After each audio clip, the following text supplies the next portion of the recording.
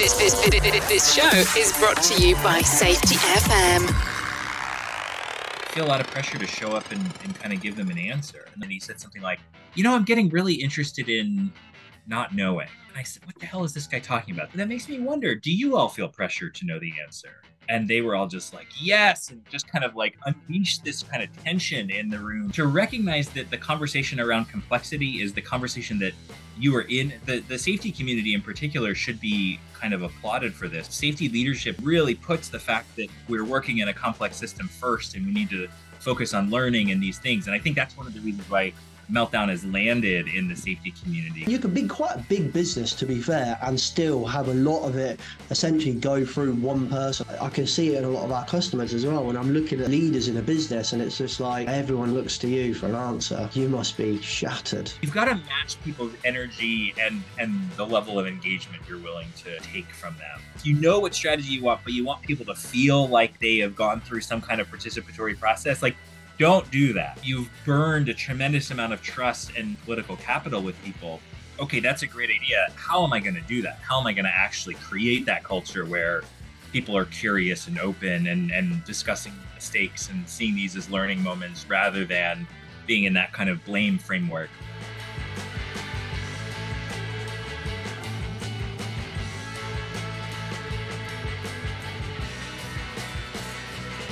All right, Chris, welcome back to the podcast, mate. James, good to see you again. Thank you for having me. Hey, no worries, mate. No worries. When you emailed me asking for like a testimonial of you going on another podcast, I mean what I said, in that you were genuinely the nicest person I think I've ever spoke to on this podcast. It was such a pleasure to talk to you the first time around. So I'm looking forward to it this time. Yeah, that's so sweet. I'm looking forward to it too. And we were just looking. It was 2 years ago, almost exactly 2 years ago, right? Yeah, 2 years ago. Yeah. So unless now the power and success that you've had has gone to your head and you're now just a really arrogant, horrible man, hopefully, which I'm sure that's not the case. Well, I'll let you be the judge. We can do a judgment lightning round at the end, where we because that's what this work is all about, judgment, right? Yeah, yeah.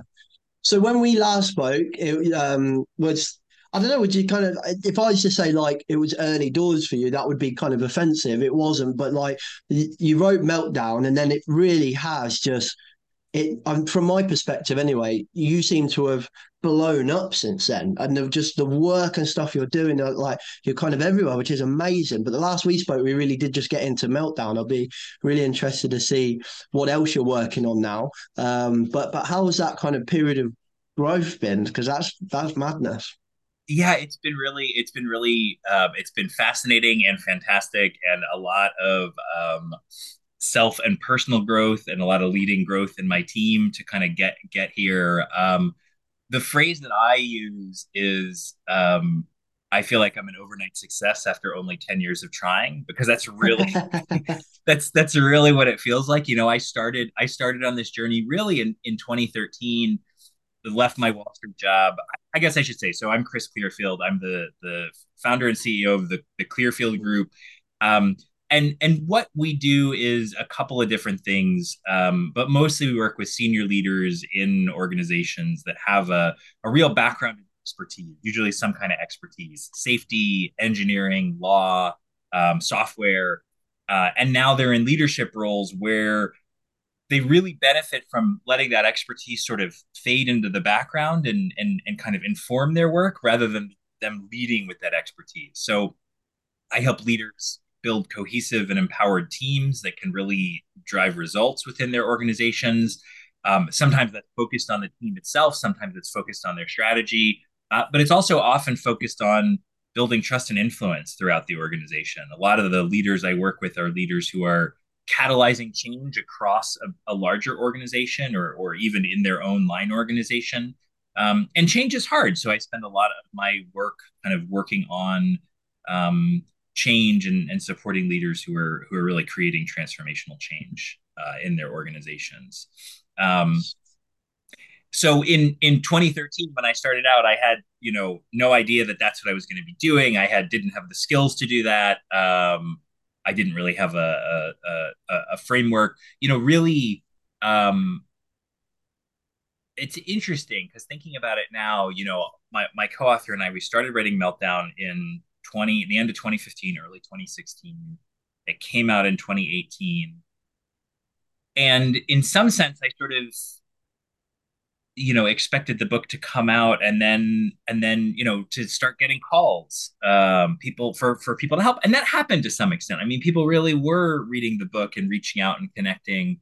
And Meltdown is a book that is that I'm very, very proud of. And it requires a certain level of kind of, I don't want to say sophistication, but to recognize that the conversation around complexity is the conversation that you are in as a leader at work. Like that really requires some reflection and some ability to step back from your day to day. And while a lot of leaders, do have that, and I think the safety community in particular should be kind of applauded for this because, safety leadership, at least in this kind of, new conception, really puts the fact that we're working in a complex system first, and we need to focus on learning and these things. And I think that's one of the reasons why Meltdown has landed in the safety community, because it's been sort of ready for the conversation.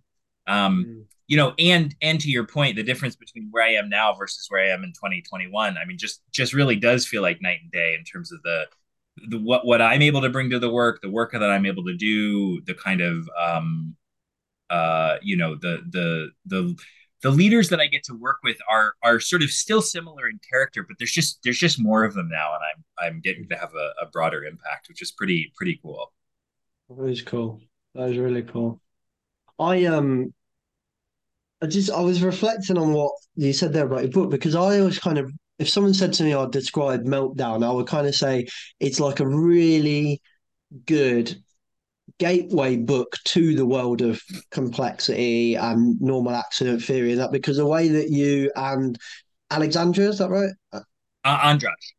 Andras, sorry, that was it. The way that you and Andras kind of wrote the book was it's easy to read. And these are really complex, ironically, they're really complex theories, and like they're hard. To your point, it needs a level of maturity. But I kind of maybe I've been describing it wrong. Maybe you do need a bit of a. I just found it really actually a pleasure to read, and actually it kind of I remember reading your book going, oh, actually, no, I do have this understanding right. Whereas when I've read all of the academia, I was like, I think I've got this. Whereas then Right. I'd read how you guys kind of wrote the book and then tied it to tangible stories, FYI, which I've stolen all of them, just used them in Great. all of my workshops. But how you kind of turn up, oh yeah, that's how I would talk about it actually. And then so I found it actually like I don't know. Maybe it's not a gateway book, but ultimately that's how I saw it. No, I think it's I mean, this is a great distinction to kind of play in for a moment, because I think you're right. I really think it is a gateway book. And, you know, and I'm really proud of, I mean, the book really does build a bridge between kind of, Mm, you come in and you're maybe interested about this topic, or you're interested in safety or risk or complexity. And this is, I think this book really does build a bridge. I mean, again, I'm really proud of it. I think we do a good job bringing these anecdotes in, bringing all these stories in, to kind of bring these points to life. Because, I mean, some of us are risk nerds and kind of love anything that involves any kind of failure. But but the stories is what brings it to life, and I like the way we tell the stories. I think if I were to tell, my 2015 self, if I were to give my 2015 self some advice around writing a book, I think the advice I would give is, I would say, look, you can write a great book about anything. And so what what is it time for, with this book? In other words, um I think there was and this is just a commercial question at some point. It's almost more like a marketing question than a kind of mm, content question. And the marketing question is like, what's the conversation that people are already in that you can contribute to, right? So mm, there's a danger in that, because if you show up just as another kind of commodity in the ongoing conversation, it's not helpful or interesting. And I think Yeah. what we really are doing is contributing to a new conversation that is just starting. And from the perspective of like a tool of, from the perspective of marketing a book, you'd kind of rather be in a conversation that exists in some sense. Like you'd like to make a splash in a conversation that exists rather than have to Yeah. create a whole new conversation. You know, I think about like Malcolm Gladwell, right? So, he really has created this whole genre in some sense of this kind of, very accessible narrative nonfiction. I mean, they're like this kind of research driven nonfiction. I mean, he really created um, that genre, and now he's such a go to in that space. Why am I thinking of that? I don't know. I don't know if that's It interesting, is. but there, It's a similar actually. Like when you kind of made that connection there. Like thinking about it now, I could see the inspiration in that actually. Like that, there is a style of writing now that's non non-fiction storytelling in a way. Like right. you've got yourselves, you've got Gladwell, Matthew Syed, kind of very similar style of like, Yeah. here's what the academia says, but actually the academia bit is probably only a couple of lines, and then it's just a story and an Right. example of how that was seen. And Daniel H. Pink, his work's very much the same as that as well. Yep. Yeah, you could probably say Amy Edmondson's book, this big popular psychological safety book, that's probably the same as well, in that there's Yep. so much academia behind this, but it's like, how do we make it accessible to like the common person that's trying to, the practitioners of the world that need this information, that don't want to sit down and read academic papers, That's right. that yeah, and it just, yeah, so no, I could see a lot of that actually in your writing. Yeah, no, I mean, thank you. And like I aspire for those people to be, my peers in many ways, right? I mean, Dan Pink, I mean, these Yeah. writers are amazing. Charles Duhigg was kind of an inspiration too. I mean, I thought Power of Habit was just a great book in terms of this genre.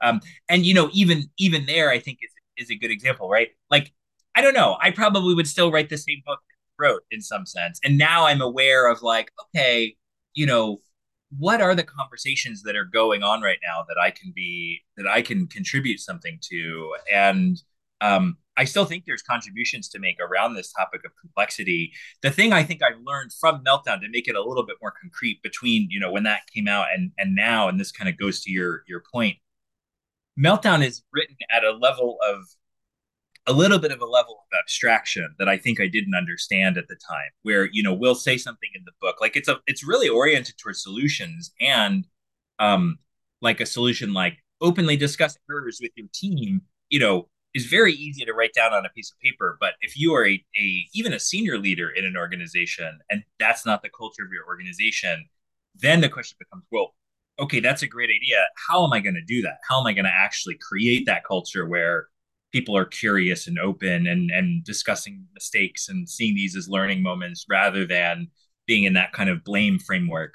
And in some sense, in the last 2 3 years, that's really been my work to help leaders go from, well, this is theoretically a good idea, to, okay, how do I actually create the culture of my team, create the culture of my organization, create change in my organization to do these things? And so for me, that's been the skills that I've learned and ended up bringing to my work, which is all about how do I support leaders in creating change in their organizations, and how do I support leaders in supporting their frontline workers in working at their expertise instead of having to fit into some kind of bureaucratic system that doesn't really make sense. So I Yeah. think for I was me, just that's the kind of, yeah, that's the transition bit for me. I want to get into this leadership piece, because I've got a couple of questions and maybe some topics for us to get into around that. But I do have one question actually around complexity, to bring you all the way back to your original kind of Yeah. work piece. There is, when you get like the normal accident theory, and it has examples of like tightly coupled and complex organizations, and it'll say things like nuclear, a nuclear plant, for example. Sure. Yep. And then it will put a lot of things like I don't know, like school, for example, in like not complex and not tightly coupled. Right. Do you think that model is up to date? Because I think the world that we live in now, a school is a very complex and tightly coupled Yeah. system. Yeah, no, I totally agree with you. And you know, we sort of, I mean, we thought it got hard when writing the book to figure out examples that weren't complex Yeah, and tightly coupled in some sense. And I think the overarching statement there is that the world of the early 1980s and the world of the 2020s are very different worlds from a complexity yeah, and tight coupling perspective. And I mean, as soon as you said schools, I mean, what I thought about is there's a ton of things to think about with that, right? But one, just uh I mean, social media as for one thing, right? And the role of social media in schools, and the fact that anything that is said in a classroom can be in the world in 30 yeah, seconds, right? I mean, it's just an incredible layer of tight coupling that just was not there before. And then you've got technology yeah, systems behind that. You've got, the kind of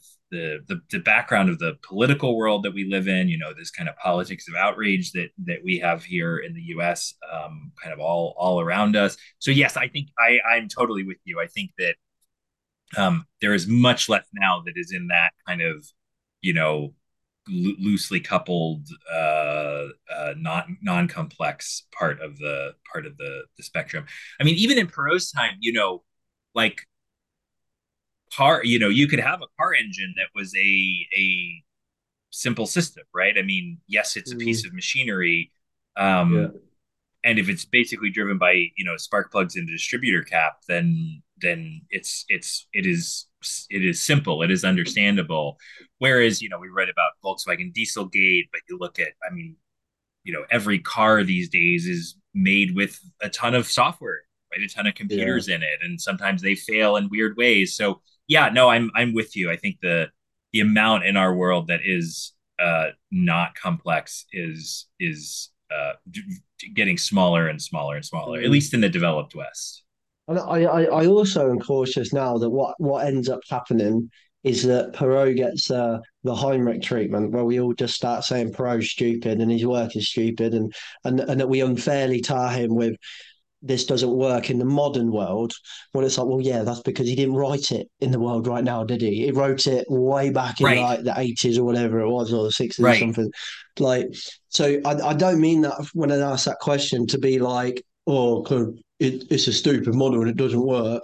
Like, no, the theory is right, but actually, like, if we were to just go off of the picture that we get on Google and we Google normal accident theory, if we just went off that, we would probably go down the wrong path to start to think some things are not complex and some things are. Well, actually, in the world we live in now, a lot of it is really complex. And I do think your book does a quite. I do think yours and Andras's book does a really good job of that. I actually think in our guidebook we quote it in this one. I think it might be in the next one. I can't remember, and we reference it as well. Don't worry, but mm. I'm pretty sure we kind of, and I pretty much say this all the time, in that, like, if Chris and Josh think that making Christmas dinner, or I think you guys would call it Thanksgiving dinner, but like over here we're not weird, we have just Christmas. But like, if that's complex, like, surely your business is complex. Like, come on, let's not kid Right. ourselves. If making a Sunday roast dinner is a complex and tightly coupled system, then so is your business. That's right. Yeah, no, I think I like how you put that. And I will say about Perot, I mean, we spent a couple of days with him, just kind of being with him. He didn't really know what to expect from us. But I think with a combination of like Andrash's credentials and my persistence, he agreed to meet with us, and then agreed to meet with us for like an hour, and then we ended up spending 2 days with him in New Wow. Haven. Um, he was a pretty amazing combination of brilliant and humble and curious, which I think Nice. all of us could do well to emulate. I mean, you know, here we were, these people that didn't he didn't know who we were. I mean, Andres has a PhD from Harvard, so that's kind of a helpful thing for somebody who is prestige oriented, which he really wasn't. I mean, he was anyway, he was engaging in conversation with us. He could tell right away that we had actually read his stuff, that we had read normal accident theory, that we weren't a kind of uninformed journalist that was sort of Yeah. coming by, that we weren't in fact journalists. Not that there's anything against journalism, a lot of great journalists out there. um and he was, I gotta be careful, right? um Yeah, look uh at you trying to navigate some of this. my best friends, are journalists. um he he was really quite humble in letting us kind of like push and prod on this theory that he had created, and he would say things like, "Oh, that's a really interesting take. I wish I would have thought of that before." Right? So it was really interesting to kind of just like play with him intellectually, and I think Nice. um, really really delighted for this kind of conversation. That's nice. I don't want to go down this rabbit hole, but I think I feel like I need to say it that seems to be something that's lacking in modern day academics. Um, I don't feel Yeah, a lot of like, so when I fed back to you, like where we started this conversation, that was that you were a pleasure to speak to. That's in reflection of those big thought leaders, particularly in safety that we've had on, have been some of the least it's been some of the worst interviews that we've done, and it's been really not humble. Quite, it felt quite arrogant, hard to get a conversation in. Doesn't listen to different opinions, which is ironic because like we're your customer. So like if I don't get it, you've got a problem in how you're selling your product, mate. So I find yeah. that interesting, but that's nice to hear that Charles is like that. And what an Well, amazing experience that must have been. it was an amazing. Yeah, and I think he passed away in 20, I think it was 2019. Yeah. Uh yeah, because I think I remember I had just had lunch with Tim Hartford and Amy Edmondson in London. I brought the three of us together for a lunch. It was Yeah, it was bit of a it was crap lunch. Yeah, it I bet that was a boring conversation. Jeez. was fun. It was a pretty fun conversation, and it was right around when Tim was launching Cautionary Tales, so it was kind of cool to hear kind of what Nice. was on his mind and what he was working on. But I just Wow. say that because I think we either had found out right at I think we had found out at that, like right before that lunch, and I think Amy maybe knew. I don't remember. Somebody brought it to the lunch, and then we kind of all knew, and we just had a sort of moment, or it might have been a couple of days later. I don't remember. This is how good human memory is. But you said something there that was, oh, you know this is actually kind of a nice bridge to the conversation about leadership, because I think that something that can happen to all of us is that, and I think especially if you view your idea, if you identify with your idea as your product, like something that can happen to all of us is um, that we want to be right, and we really feel like our job is to know the answer. And I think that's Yeah. that's a thing that I've noticed a lot with the leaders I work with, that um, the start of my kind of, I won't say leaving Meltdown behind, but the start of my kind of transitioning from Meltdown as the center of what I do to kind of the supporting foundation in some sense, was when I was working with a team in 2020, and it was a kind of safety and maintenance team at a big global oil and gas company, and they were really trying to transform the way their organization approached this whole piece of work, approach maintenance, approach safety. And they were sort of stuck, and they had asked me to come in and do a couple of workshops, which, because it was mid-pandemic, we're all on Zoom. And the first one went well, and the second one felt a little bit stilted to me, and so I was going into this third one, and I realized that I was feeling really anxious about it, and I was like, "Gosh, I'm gonna show. I don't know what to talk to them about. Like, they have this complex problem. They're asking me for help. Like, I feel a lot of pressure to show up and kind of give them an answer." And then I was like, "Oh, that's Yeah. interesting."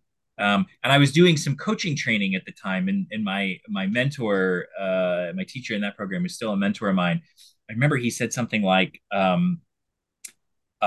he had just done a coaching demo, and then he said something like, I'm getting really interested in not knowing. And I said, what the hell is this guy talking about? That was what in my brain. I remember that thought very distinctly. What the hell is this guy talking about? Getting interested in not knowing. So that kind of got me interested in not knowing and what it meant to not know. Um, and so I went to this third workshop, and I said, hey, I realized that I have been feeling a lot of kind of anxiety coming to this workshop. And what I have realized is that I feel this pressure to know the answer, to come in and to give you guys some kind of answer about your problem. And I said, but I don't know the answer. And actually, even if I did, quote unquote, know the answer, like it wouldn't really matter because you all wouldn't believe me. You've got decades of experience in this industry. And if I came in saying, this is how you do it, you'd find all sorts of problems with that, and you'd be right. And I said, but that makes me wonder, do you all feel pressure to know the answer? And they were all just like, yes. And just kind of like unleashed this kind of tension in the room was Wow. there. And so what that did is that freed us up as a group to shift from this idea of like, okay, the job here is to know the answer, to shift to the idea that like, actually what we're here to do is just to try things, to figure to play with stuff, to figure things out, to experiment, to stop thinking in terms of kind of how do we solve this problem across this massively complex organization, and start thinking in terms of like, well, what's one thing we can do? What's the next thing we can do to kind of make this better, advance this work? How do we think in terms of experiments and find people that are willing to play with this change with this organization, with this small team inside this company, and go and build on those success. And in fact, that's exactly what they did. And 3 years later, they've gone from a team of like 6 people to like 75 people, having a huge impact in their organization. And I'm still getting to work with them. It's really, really satisfying. Mm. And I think if you're,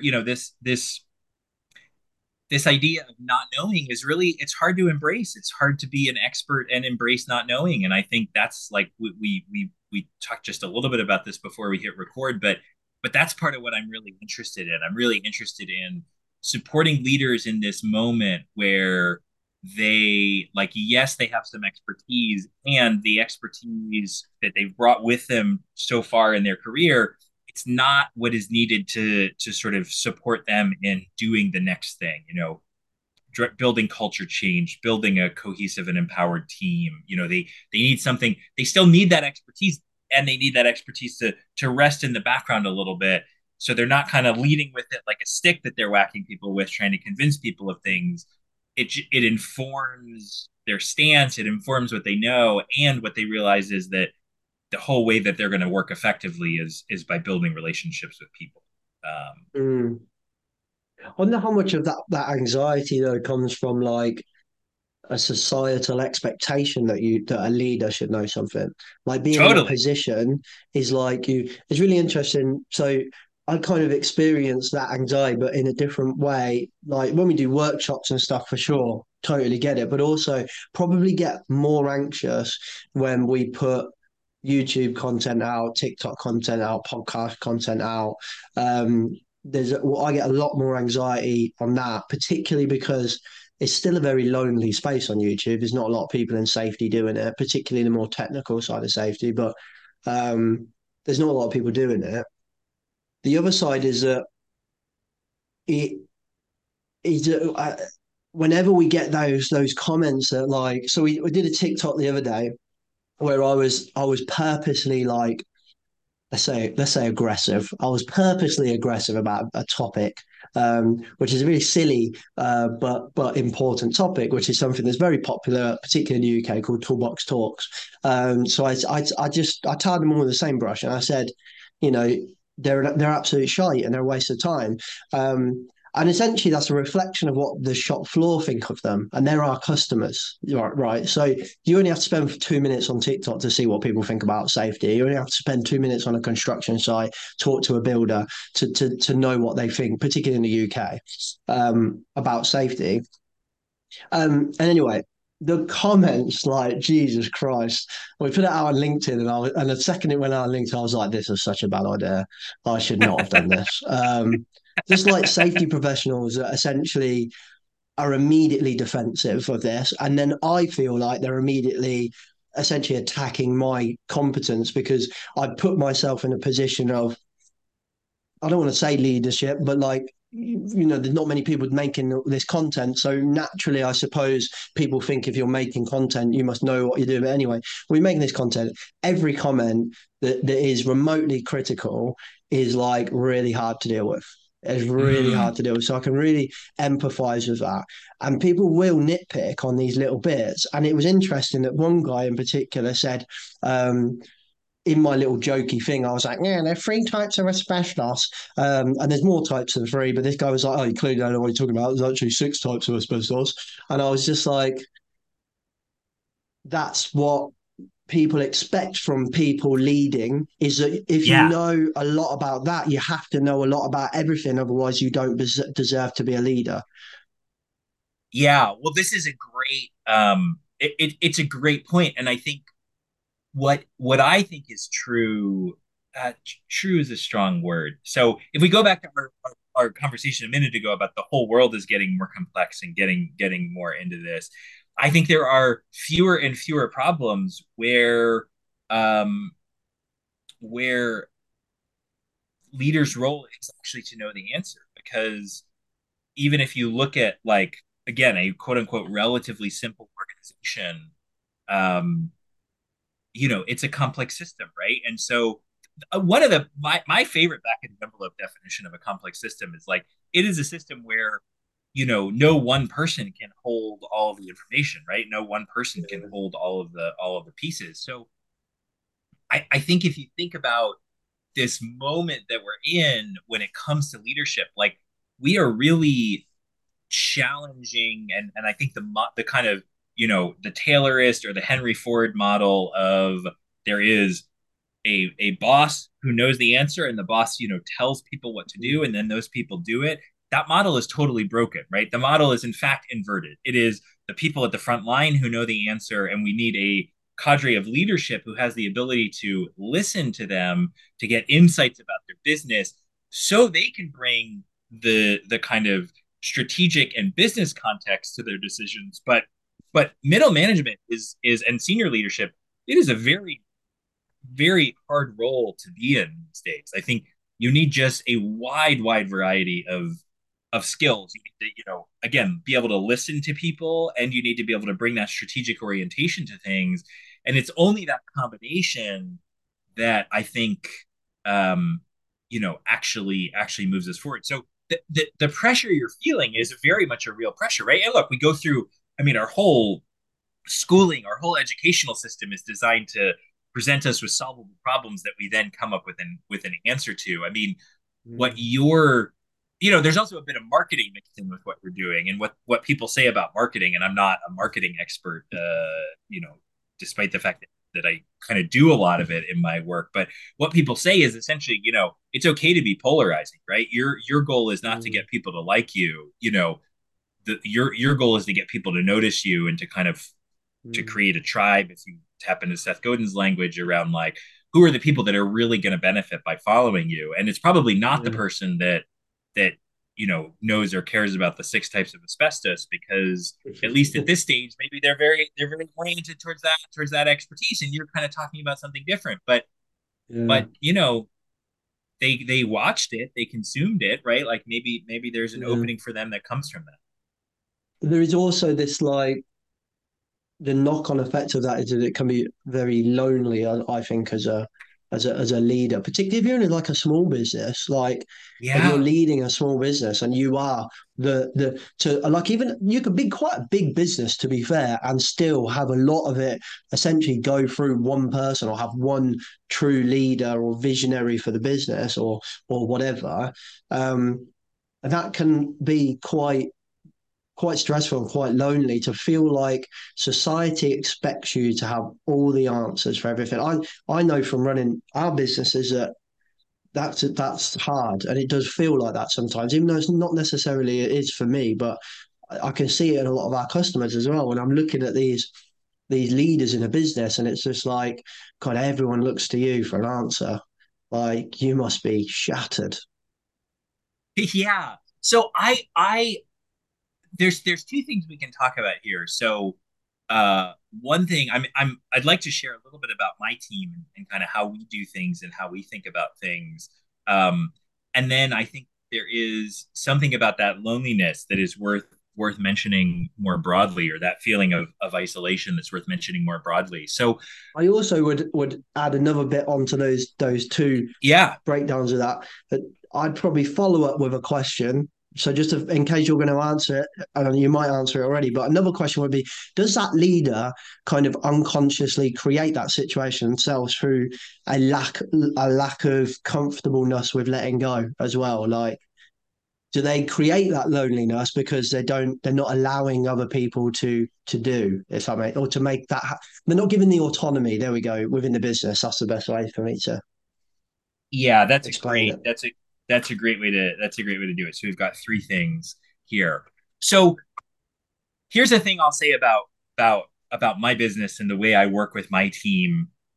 There's two kind of things. We brought in some two coaches that I worked with in other capacities. We brought them in to work with our team at the beginning of the year around we run a sprint process. So, every 6 weeks or so we run a kind of sprint where we've got two, usually it's two because that's kind of what our capacity is on top of all of our kind of run work. But we've got two things that we're working to improve or Right. and it can be externally facing or it can be internally facing. So it can be like one sprint we ran was like simplify our project management system. So we spent six Right. weeks kind of understanding the challenge we were facing, coming up with ways of solving it, implementing that, and then getting feedback from people. That was a kind of And the sprint whole that we team ran. is working on that sprint project whilst also doing what do you call the running of the business, which is Ex- actually running of the business. yeah, exactly. That's exactly right. Right. And different people on the team will have different roles. So I have like a finance person. So she kind of was part of that sprint project, both giving input, but then also organizing her own space in that project management platform, kind of according to our principles that we discovered. So yes, and sometimes it's only not every project involved everybody in the business. So it's kind of this mix. And as we were setting up this sprint process, which my colleague Rain runs, we talked about what kind of team we were going to be or what kind of team we were. And it's pretty interesting because, you know, I mean, I'm the primary producer for the business, right? I mean, I'm coaching, I'm doing the consulting. I now have this product, which I'll talk about in a little bit, which is a little bit not hands off for me because I'm still very involved, but I'm not always the one delivering everything in that, or at least that's the vision for it. But so there's a way that we've talked about our team is sometimes our team operates like a surgical team, where it's like I'm the surgeon, I'm gonna do consulting, like let's say go and run a workshop, right, or something like that, or go and run a strategy. I do strategy mapping work with leaders, oftentimes on safety teams. It's like, okay, really, what is the strategy of this safety team? What are you all here to do? Because if it's just you don't have a strategy, then you're just kind of constantly getting buffeted by the waves. Um, so I'm going to go run a 2-day workshop, right? What do I want? I really do want to be like a surgeon. I want to show up with the preparation I've done, and I want everything else to just be in place. I don't want to have to think about like how I'm getting from the hotel to the venue. I don't want to think about, any of that stuff, or how I get from the airport to the hotel. Like it may sound a bit like a prima donna, and I don't think I am a prima donna. Maybe I don't know. You can we'll put that in the judgment section at the end of the podcast that we promise people. But like what I want to be there, I want to be focused on the work, right? And I want to be like, scalpel, and then I want the scalpel to be there. I want the handouts to be at the client site. Like I don't want to be, I'll do a little bit of schlepping, right? But I'd like to generally minimize my schlepping so I can focus on being in the moment. Yeah. Or booking things, right? Like my coaching clients, like I don't want to think about when we're going to meet. I just want to show up and be with them, right? That's where I'm effective. So there's part of our team that's organized kind of like a surgical team where I am the surgeon, and it's sort of, I'm always being very clear about what I want. We're always iterating and learning, but that's organized around the production aspects of this. And then there's aspects of it that are where we're like a football team, right? Where we are kind of people on the field together. We all need to, or there's going to be gaps and there's going to be holes, and we are jointly determining our direction and our strategy and what we're going to do. And so for me to change it, I mean, it's tricky, right? I've got to really change hats and sort of remind myself, like, okay, actually, I want to hold my voice back here because I'm not showing up as the surgeon here, right? I'm showing up as a partner, and Mm, if I participate equally, then my voice is going to be, I'm going to dominate, right? So mm, it's been really interesting to kind of build those muscles for us as a team. Um, and then I think your other 2 points, about loneliness and about, so I'll say, built on that, I say to my team all of the time, like, hey, I just want to be clear, like, I don't know what we're doing here. Like, we're really just figuring this out. Like, we yeah. are, I'm really transparent and really open about our process and about my process. Like, yeah, here's the thing I'd like to try here. I'm not sure how it's going to work out. What objections or concerns do you have? Right? Those are the kinds of conversations we have. Mm, And I think, that really, I mean, I do so much to kind of, I mean, also with my clients too, like I'm always saying, I am not here as somebody who has figured this out. I am here as somebody who is on this journey with you. Because I mm. think that kind of modeling is important, and I think we really need to admit so much more that we don't know the answer, and the more that we can all just have be in that conversation and destigmatize that, I think the better off we all are. Yeah. It, it's fascinating, isn't it? Because there's definitely this transition that we're hopefully going through where maybe society within a business or society as a general as well, like start to understand that a leader is still a human, right? So they have fallibilities. They also can't have all the answers. You're part of that, giving them, making, and thinking of the answer. But interestingly as well, like I can never pronounce his name, so I'm not even going to bother. But the um, the head of Toyota during the whole like I don't know what you would call it. Would that be Sigma? No, it wouldn't be. Like the whole like it wouldn't be Six Sigma, would it? What's the Oh, they're lean. yeah, like the original version of it though, not what you see nowadays, which is just freaking shadow boards and stuff, but like the proper stuff of it. Where if you look back on like classic Toyota, there's these amazing stories of like this leader who's like going down to the shop floor and telling, begging people to tell him everything that's wrong with the business. And when people are coming to him and being like, "Oh, here's everything that's right," he's like, "I don't give a shit about what's right. I want to know what's wrong." And it's like, wow, that was a freaking long time ago that this person was doing that, and we still kind of haven't picked it up. So there's part of me as a grumpy old kind of skeptic that's like, "Ugh, we haven't got it all these years past. Why are we going to get it now?" Um, However, then the more positive side of me is kind of like I'm seeing a lot more of these conversations, which is really positive. Interestingly, though, I'm not necessarily seeing a shift in the demand from the shop floor from a leader. I feel like the demand from the shop floor is security and that feeling of like, yeah, security in a way. And they feel like they get that from a leader that has all the answers. And I remember going through a business redesign. I think it was a business redesign. I can't remember. It was something, and it's a period of change in an organization.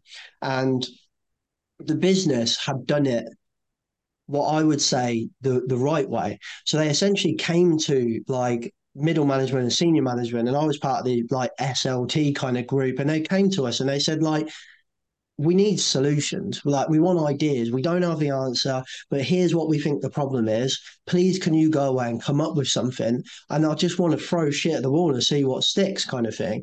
And I was like, wow, like, and then I think it was, I can't remember what job it was, but wherever I was, well, I can, but I don't want to mention it. But ultimately, like, I was at this organization that really was like this old-fashioned, traditional, like not very nice place to work in a lot of points in the business, coming to us with this really mature, like modern way of working. And I was like, wow. The really interesting thing was the overarching feedback from middle management and the SLT was, you're supposed to come with us with answers. We're not supposed to give you the answers. And I was like, wow, that's fascinating. And I've never really forgot that. And I don't really see much of a change from that in the last, like, say, 3 or 4 years. Right. Well, I mean, you put your finger on, there's a bunch of interesting things in that story. Thanks for sharing it. I mean, two of the things that stand out for me are, one, you can't do this stuff overnight, right? Yeah. So Yeah. people are patterned into a certain way of working, and Yeah.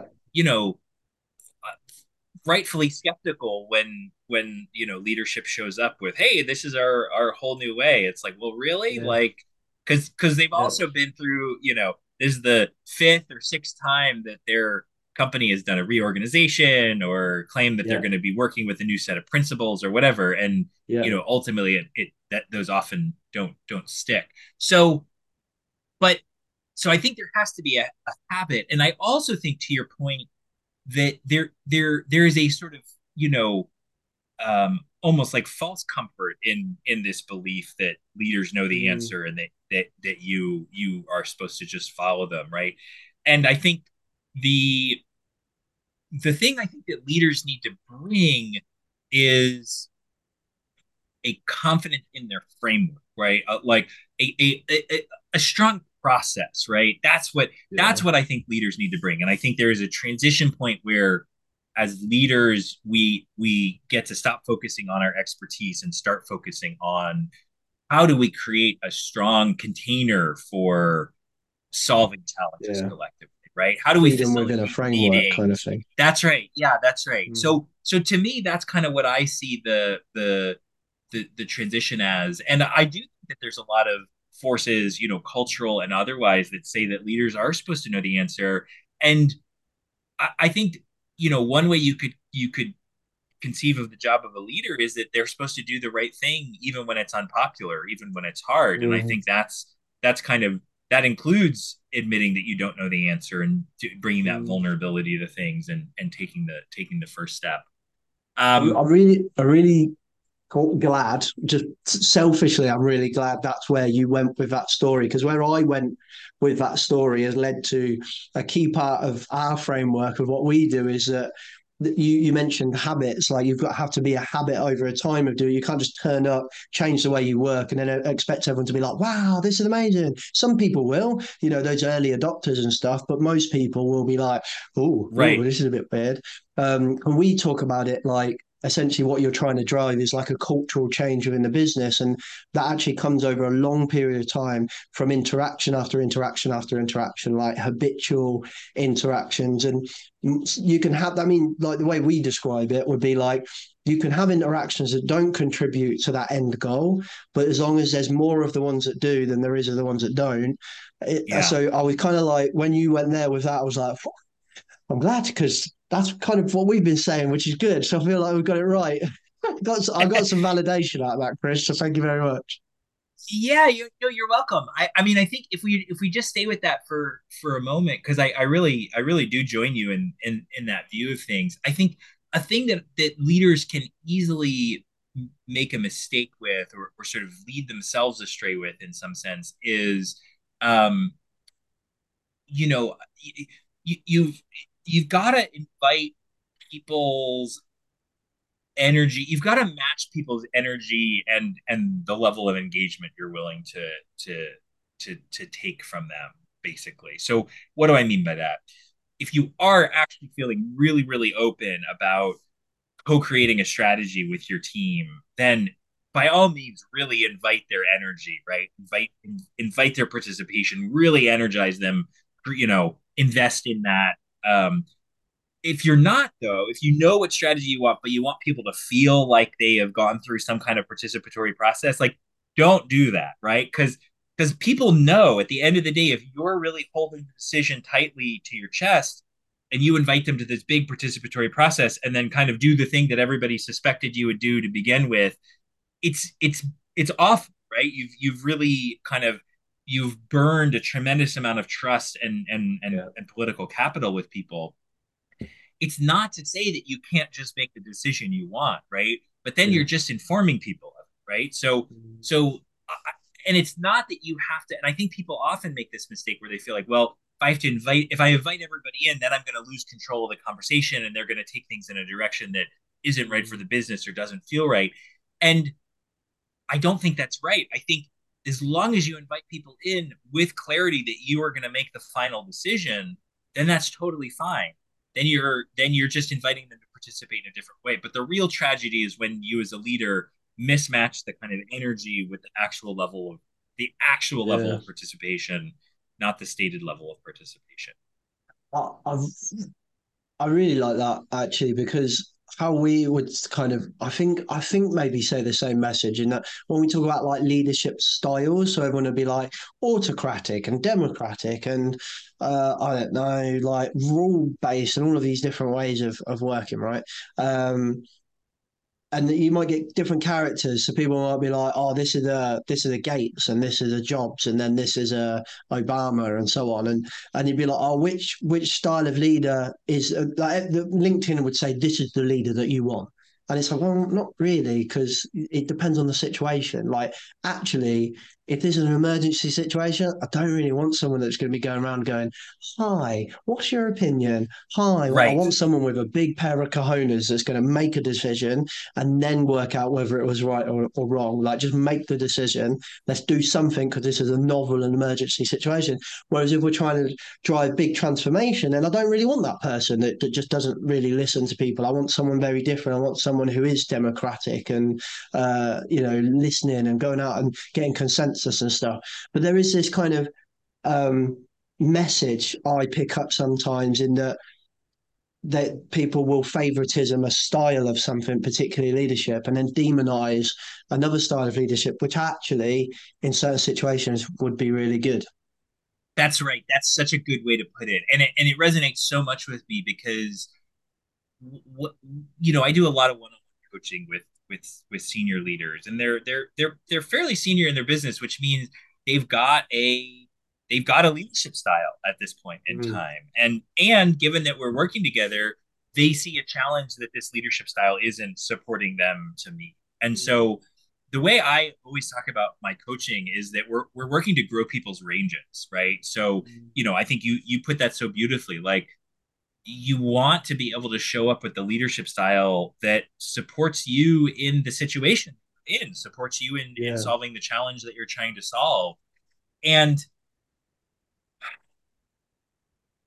so I went away and, well, went away. I sat at my desk, but I talked to people in different places. I spent time over the summer, um, uh, interviewing probably about 30 leaders from different businesses, different industries, different levels of leadership, some of whom I had worked with very closely, who'd been longtime clients, some of whom I had just meeting for the first time, was something that somebody had passed on to me, or a connection that somebody had made. And I sort of started out by asking kind of what did they, and these were all people who led teams or were part of influencing organizations. So I kind of think of both of those things as leadership. And if I just stick with the teams aspect of it for a moment, I sort of started by asking them kind of, what do you see as the most important thing to leading your team to success? And what kind of percolated through those conversations was that what people really wanted was a kind of cohesive team that was empowered to make the right decisions and that had enough context to make the right decisions, and that ultimately had their eye on the results that they were trying to drive. And so that Mm. was really what focused me, kind of this question of how do leaders create cohesive and empowered teams that get results, that really do advance their work and are doing the right work, right? Advancing the work of the company or the organization or the division or whatever the right unit of analysis is. Um, and so that was a really interesting process. And so I did those interviews. I kind of transcribed them all, stuck them in ChatGPT, had conversations with ChatGPT about them, sort of leaned back and kind of blurred my eyes a little bit, and then also brought in my own consulting and coaching work, and sort of brought in like, okay, well, what have I seen work in organizations? What have I seen work with individual leaders? What are the challenges the leaders that I'm working with are bringing? And so I went away, and I really did go away for a little while and just kind of go into my own thought space for a while, marinate it a little bit, and kind of out the other side, I created this framework that I'm calling the Clear Leadership Framework. And Clear is an acronym that stands for curiosity and listening, empowerment and accountability, and results. And you can see that curiosity and listening are sort of twins of each other. So if you're curious, we are going to ask people questions. The next thing you need to be able to do is listen, right? And if you're empowering people, if you're kind of giving people a chance to do independent work on their own, you've also got to have that accountability mechanism where you can have, not the traditional kind of like blame style accountability conversations that I think so many of us, grew up having in school and our jobs, or being the subject of, is maybe a better way to put it. But this kind of collaborative accountability. Accountability is a way to learn. Accountability is a way to grow. Uh, and then the R, the results bit, is sort of how do you tie that all together? One of the things I see with a lot of leaders, even very sophisticated leaders, is they have a kind of like an inherited model of leadership where they have the kind of meetings with their team or their meetings with their boss that they sort of grew up having without ever really having a chance to take a step back and say, like, well, hang on, like, why are we having fortnightly one-on-ones? Like, what's the purpose of these? Could we accomplish that purpose in a different way? Um, I don't have one-on-one meetings with my team outside of doing specific work, right? So if we're doing a piece of work together, we'll meet to advance that work. Um, the one exception that I make is I meet with everybody in my organization, and we're small, so that's feasible. About every quarter, between every quarter, every 3-4 months, between 15 minutes and an hour, I'll spend with people, and it's just about our relationship. Like how is our work going? What do you like about it? What do you not like about it? What's your situation? Do you want to do more of something? Do you want to do less of something? How are we working together? What do you love about this work? What do you not love about it? How do you feel about compensation? Like, those kinds of questions that are these sort of big questions that if you're having, I don't care how many weekly one-on-ones, like nobody's gonna slot that between their status report on a project, like to go deep and talk about what they care about the work. So anyway, that results piece also involves kind of how do you own the process as a leader. So that framework, I mean, that hope is, or what I see is, I see that framework is kind of like being a bridge to take a lot of the senior leaders I work with that are very, very skillful, and just kind of like round out their skill set so that they really can lead at that senior level, knowing what they're going to do, knowing that their teams understand the overall context of their work and are on the same page, and being able to really lead with much more ease, and also get more done. It's a pretty cool combination. I think what's really interesting that every single question you went through was more it was from the context of like, what can we do to help you? Whereas my experience of being an employee in those conversations are, what do you want from me as an employee? Like, it was more like, so tell me about your performance. How do you think your performance is? Whereas this time you're saying, tell me about your compensation, and how do you feel like you're being compensated in the business? Do you need more? How are you? How's your workload? That's a very Yeah. different narrative from Yeah. typical Western ways of working. Particularly, I couldn't speak for anywhere outside of England, really, to be honest. Right. No, fair enough. But yeah, no, that's exactly it. It is and look, I don't go into those meetings. Sometimes people say, I'd like to get paid more for this. And I say, I hear you. I don't go into those meetings. There's no promise that just because Yeah. the topic is open that we're going to be able to fix it. But boy, are they better off having shared, and am I better off for knowing where they're at, right? I mean, it's Yeah, exactly. everybody Yeah. is better off. You know, I've been found this really interesting going through recruitment over the last 2 months of being like, I the responses people look at me a bit like, and I'm kind of like, what salary do you need? like and want. So like to sustain your way of life and your Yeah, happiness and how you are, what do you need? Tell me. If it's over the bracket, tell me it's over the bracket. Because then I can make a decision. I could go, right, I'm going to employ Chris, even though I know Chris is already needs something over the bracket.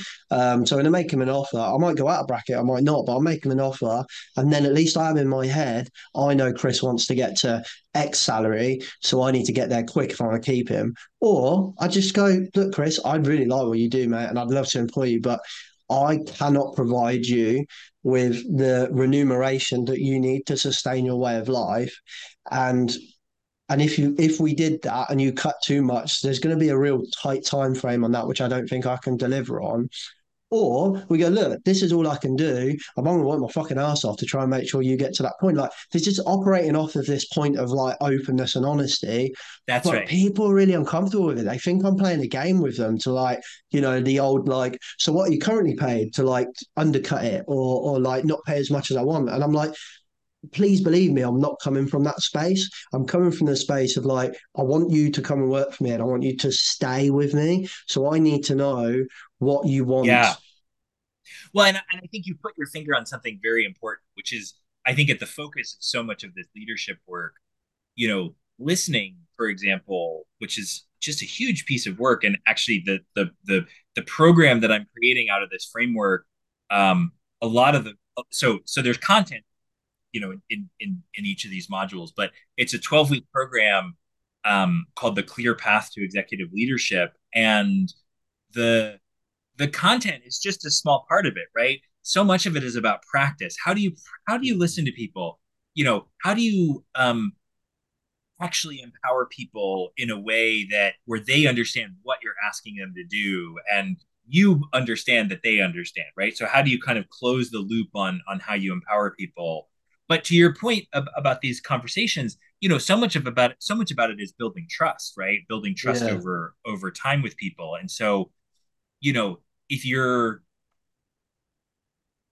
if you're not able to build trust as part of that hiring process, then it's going to be a lot harder for somebody to sort of to say that Yeah. with And you. like, so when we first went to market for the first role we recruited, someone who was way out of bracket approached us and was like, I want to work for you, but we need to have a conversation about this. And I was like, I want you to work for me, but we need to have a conversation about how this works because I know I can't afford you and you want to. And it was just this honest conversation that we could have Yeah, where we were like, do you know what? I think we could actually work something out. You go away and have a think about that, and I'll go away and have a think about that, and then yeah, let's come back and see what happens.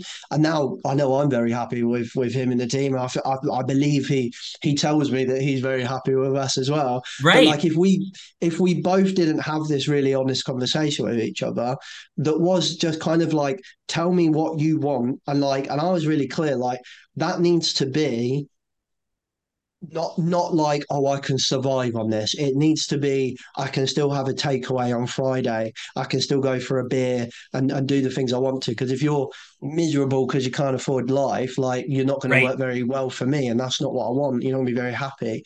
Um, right. and we were able to have that honest conversation. So I've seen it work. I've literally seen not through like design. It just was me and him just we made it happen and then we were like shit that was really good actually and I've learned so much in that process from him coming on board 100%. That's awesome. That's awesome. So, Um, Chris, I'm conscious of time, and yeah, I want you to plug this product that you've been telling us about. So, run yeah, me great. through what is the product? So, you said it's a clear path. It sounds like it's a program with content and stuff, but like, run me through it, kind of cradle to grave, and who it's for, and so on. I know you said exec leaders. Yeah, so it's for leaders who are really stepping into that more senior role. So they're stepping out of that player coach role where they're kind of, on a team, but kind of contributing technically and more into this senior role. And my observation is what these folks really benefit from is some support in leaning into curiosity instead of knowing the answers, leaning into curiosity, obviously still carrying their expertise with them, but having it play a supporting role instead of being kind of what they lead with. So it's a 12-week program. Um, as I said, we've got content around, curiosity, listening, empowerment, accountability, and results. people do a little mini project as part of it, which is directly relevant to their work. It's not like a, you know, BS kind of add-on thing, but we give them feedback on them advancing a specific work project. There's group coaching as part of it, which is like supporting each other in leadership challenges, but also learning to practice listening. And then 3 one-on-one coaching sessions as part of it. So focused on your strength as a leader, focus on, you know, your strategy and empowering people, and then focused on the last one focuses on how you kind of go into the world and bring results. So, you know, if you're a leader, Nice. if you're a safety leader, or if you're somebody in the safety world that is trying to grow your influence, and wants to kind of learn to lead more effectively, you have to be really interested in your own leadership for this to be something that would be a good fit for you. But if you are, and if you want to join a community of other people, the easiest thing to do is go to clearfieldgroup.com, and we have like 12 book a call CTA buttons. So just find one of those, book a call. It'll be Just you. press a button. We'll yeah, find a button. It'll be you and me. We'll have a half-hour call that's kind of about your leadership and where you are in the journey, and what's important to you. Yeah, I think that's probably the best way to get connected. Cool. And we'll make sure we put your website in the description below as well so people can go and check that out, mate. Brilliant. Thank you. Yeah, that sounds really cool. Does it matter on like size of business? Because if like a really small kind of startup or, you know, just medium-sized business, would they still benefit from it? Yeah, that's a great question. Yeah, so I've been thinking a lot about this. Yeah, I do have people from some smaller businesses. So, you know, and we've been talking a lot about the complexity of small businesses in this time together, and that's really one of the things I'm taking away. But yeah, I think if you're, you know, if you are leading a team, or if you, I have somebody who's the CEO of a 50-person startup in the program. They are medical device startup. And you know, my price point, I mean, I'm charging 3,000 for the program, 3,000 US if you're somebody in a corporate role. If you're somebody in a smaller business, I'm happy to talk about a discount. I give a discount to people like hospitals, healthcare, not-for-profit, civil service, who are kind of doing good works. That's only 2,000 US for them for the program. And if you're kind of a smaller business who feels like this would be important for you, but that 3,000 price point is out of reach, let's have a conversation about that. Cool, amazing. That's amazing. Thank you very much, mate. Hey, look, I'm going to let go. But it's such a pleasure talking to you, mate. Thank you very much. If I could have hours and hours talking to you, I would. But unfortunately, we've all got you're welcome. lives. Yeah, totally. You know, I'm going to be in the UK for the HSE Global Conference. That's June 25th, Oh yeah, 26th. Paul So Clark's event. yeah, Paul Clark's outfit. Yep. So maybe I'll see you there. We can Yeah, I'll have a look, mate. I have haven't a been longer to one of chat. his for a while, actually. So yeah, I will have a look at that. But yeah, that's I think cool. this one's going to be exciting. I'll put a link to the website for that as well Great. in the stuff below as well. Right, mate. Brilliant. I'm gonna have to shoot, but James, thank you very much for your time. you're welcome. Great to talk to you. Take care. See you later, Bye buddy. bye. Thank you.